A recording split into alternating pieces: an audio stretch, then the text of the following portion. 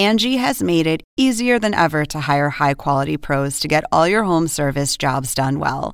Just bring them your project online or with the Angie app, answer a few questions, and Angie will connect you with local pros who match your specific needs. Or book a service instantly at an upfront price. So join the millions of homeowners who use Angie to care for their homes and get your next home service job done well. Download the free Angie mobile app today or visit Angie.com. That's ANGI.com. A woman jogging along a deserted footpath in central Michigan disappeared. When investigators find her body, clues at the scene point to a killer with professional training. It took almost 20 years before an old hat and a chip of stainless steel no longer than a fingernail brought the killer to justice.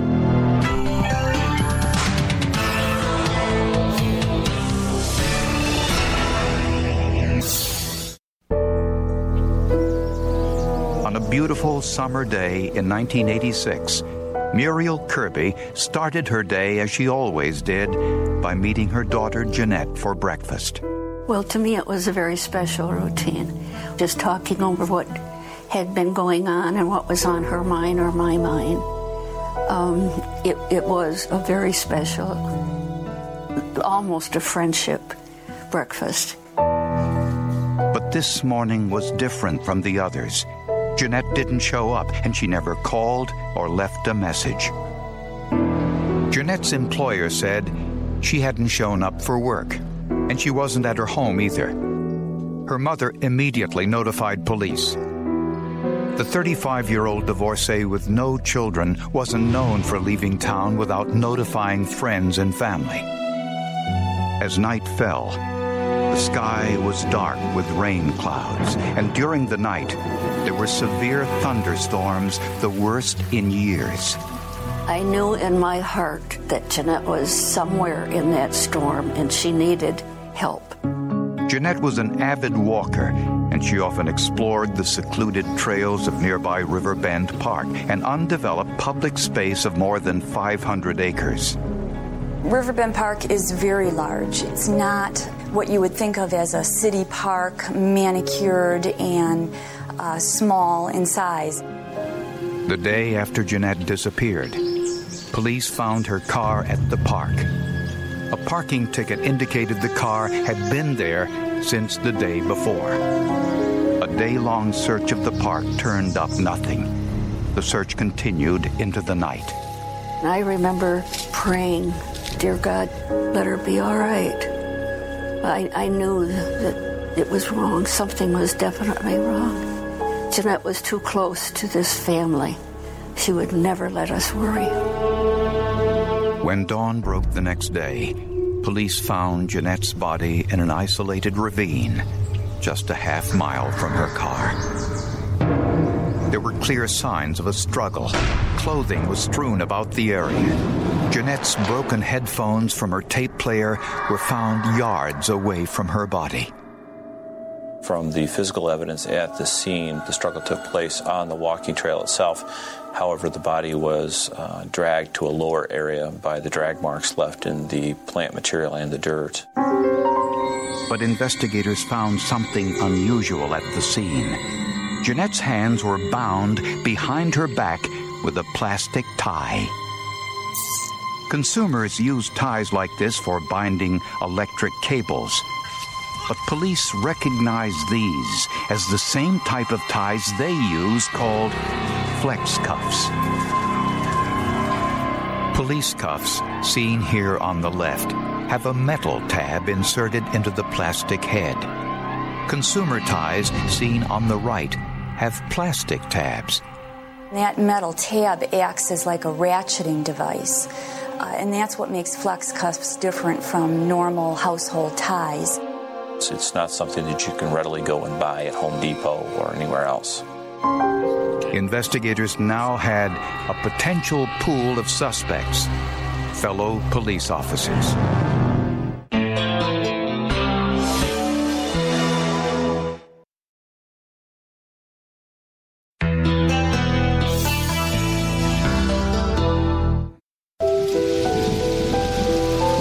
rain that fell the night of Jeanette Kirby's murder made things difficult for investigators. Rain is probably one of the worst enemies when you have a body found exposed to the elements, because it will destroy a lot of the evidence.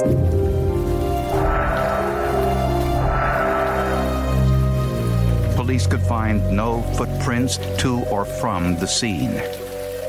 There were no tire or bicycle impressions in the area. At the autopsy, the medical examiner found no signs of sexual assault. The cause of death was 3 knife wounds in her chest. In a search for suspects, investigators routinely question relatives and friends. Jeanette's ex-husband was in Florida at the time of the murder, so he wasn't a suspect. Investigators discovered that Jeanette dated casually, but none of the men she dated had a motive to kill her. It appeared her murder was a random killing, the hardest type to solve. We don't have an eyewitness. We don't have a murder weapon. We have no DNA evidence. But the way Jeanette's clothing had been cut gave investigators a clue. There's this drive here, this seeking of sexual stimulation, and rather than just obtaining that through contact with the victim, in this case it had to be obtained through a particular set of behaviors involving the victim's clothing.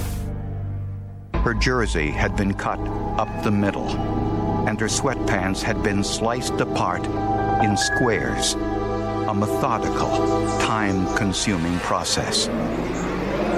You start to get a picture of a person, a very evil person, who is very angry, specifically with women, and is most likely a predator of women. The only thing the killer left at the crime scene were the flex cuffs. They were the same brand used by the local police. But the Tennessee-based company that made the cuffs had some very bad news.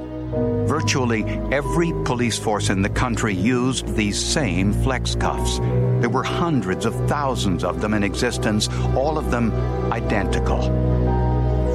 At the crime scene, no one saw a policeman in or near Riverbend Park around the time of the murder. Even policemen who were in the general vicinity of the park were questioned. I know several police officers were investigated as a result of this homicide. So they run down all the leads that they get, but essentially they run up against a brick wall because nothing gets them any farther in the investigation. They still have a pair of flex cuffs. A full year passed, then 2. It was 4 years after the murder that an incident in Leland, a tourist town 200 miles away, offered new hope. A woman there told police that a truck with police-style lights signaled her to pull over on a deserted country road. The man from the truck approached her wearing a police hat but no uniform. He ordered her out of her car and into his truck. She resisted. There was a struggle. He pulled his gun and fired a shot in the air. Just then, another car drove by. The man panicked and fled. When the investigators assigned to Jeanette Kirby's murder heard this news, they took particular notice. A man impersonating a police officer in an attempt to abduct a woman in a deserted area sounded all too familiar.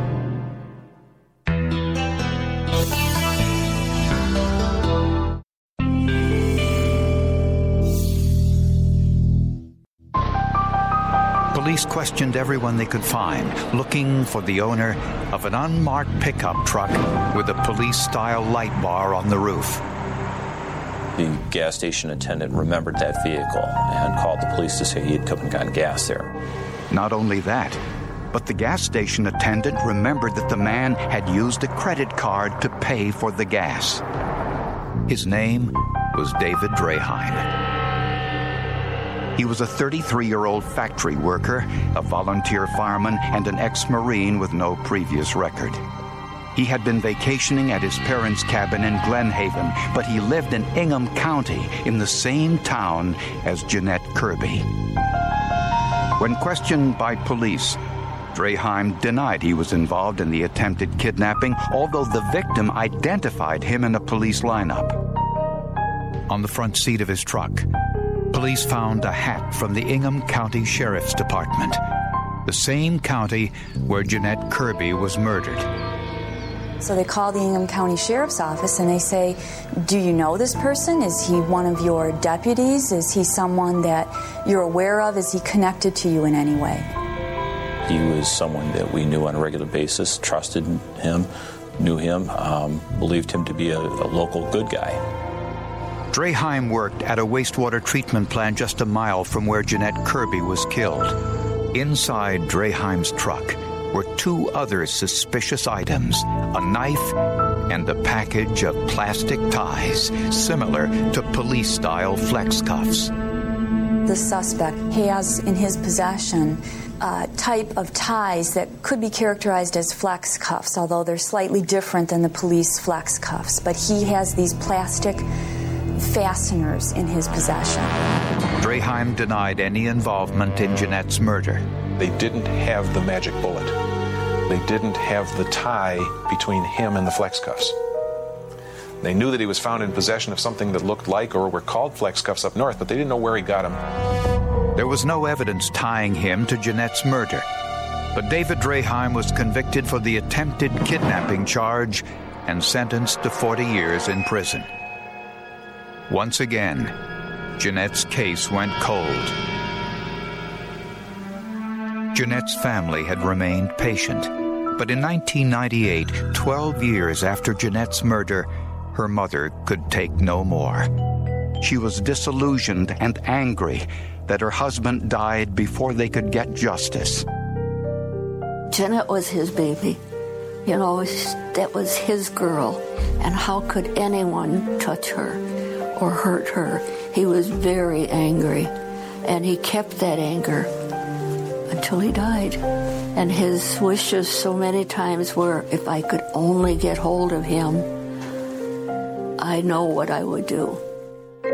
In desperation, Mrs. Kirby contacted the state's highest-ranking law enforcement official. And I finally went to Jennifer Granholm, the Attorney General, and asked her for help, told my story.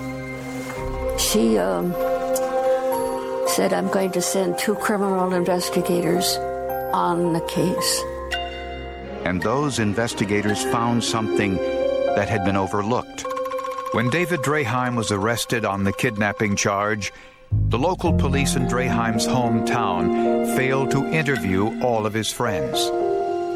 For some reason, a major character was overlooked, and that was David Draheim's best friend at the time of the murder. He had never been interviewed. That man was Mark Grieco, and he told police an interesting story. A few years before Jeanette Kirby's murder, Draheim and Grieco shared a house and both worked together as security guards. At the time, Grieco owned a used police car, which Grieco, pictured here with the car in 1984, was refurbishing. It's actually physically inside the trunk, trying to run the wires up through the dash, and that's when I found the plastic bag stuck in between the inner and outer fender well of the car, and it turned out to be the bag of flex cuffs.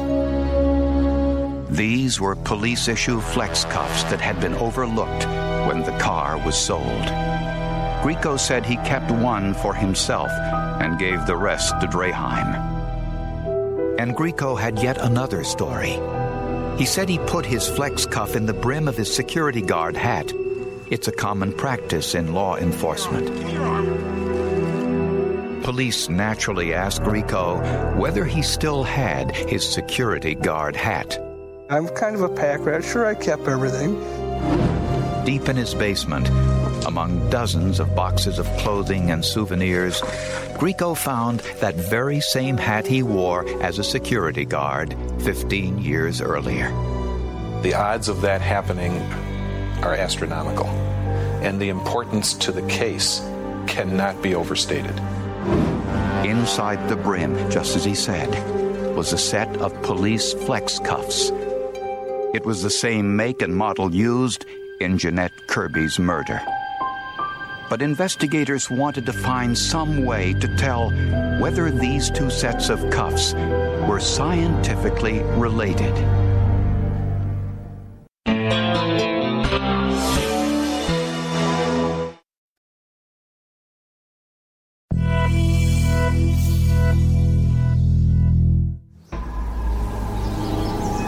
After years of searching for Jeanette Kirby's killer, investigators finally had a break. They discovered a police flex cuff similar to the one used in the murder. To learn more about how these flex cuffs are made, Michigan investigators went to Monterrey, Mexico, the only factory in the world that makes this brand of flex cuffs. This is the video shot by those investigators. Since the cuffs were all made with the same plastic, its chemical makeup provided no basis for comparison. But the stainless steel tabs in the flex cuffs were another matter.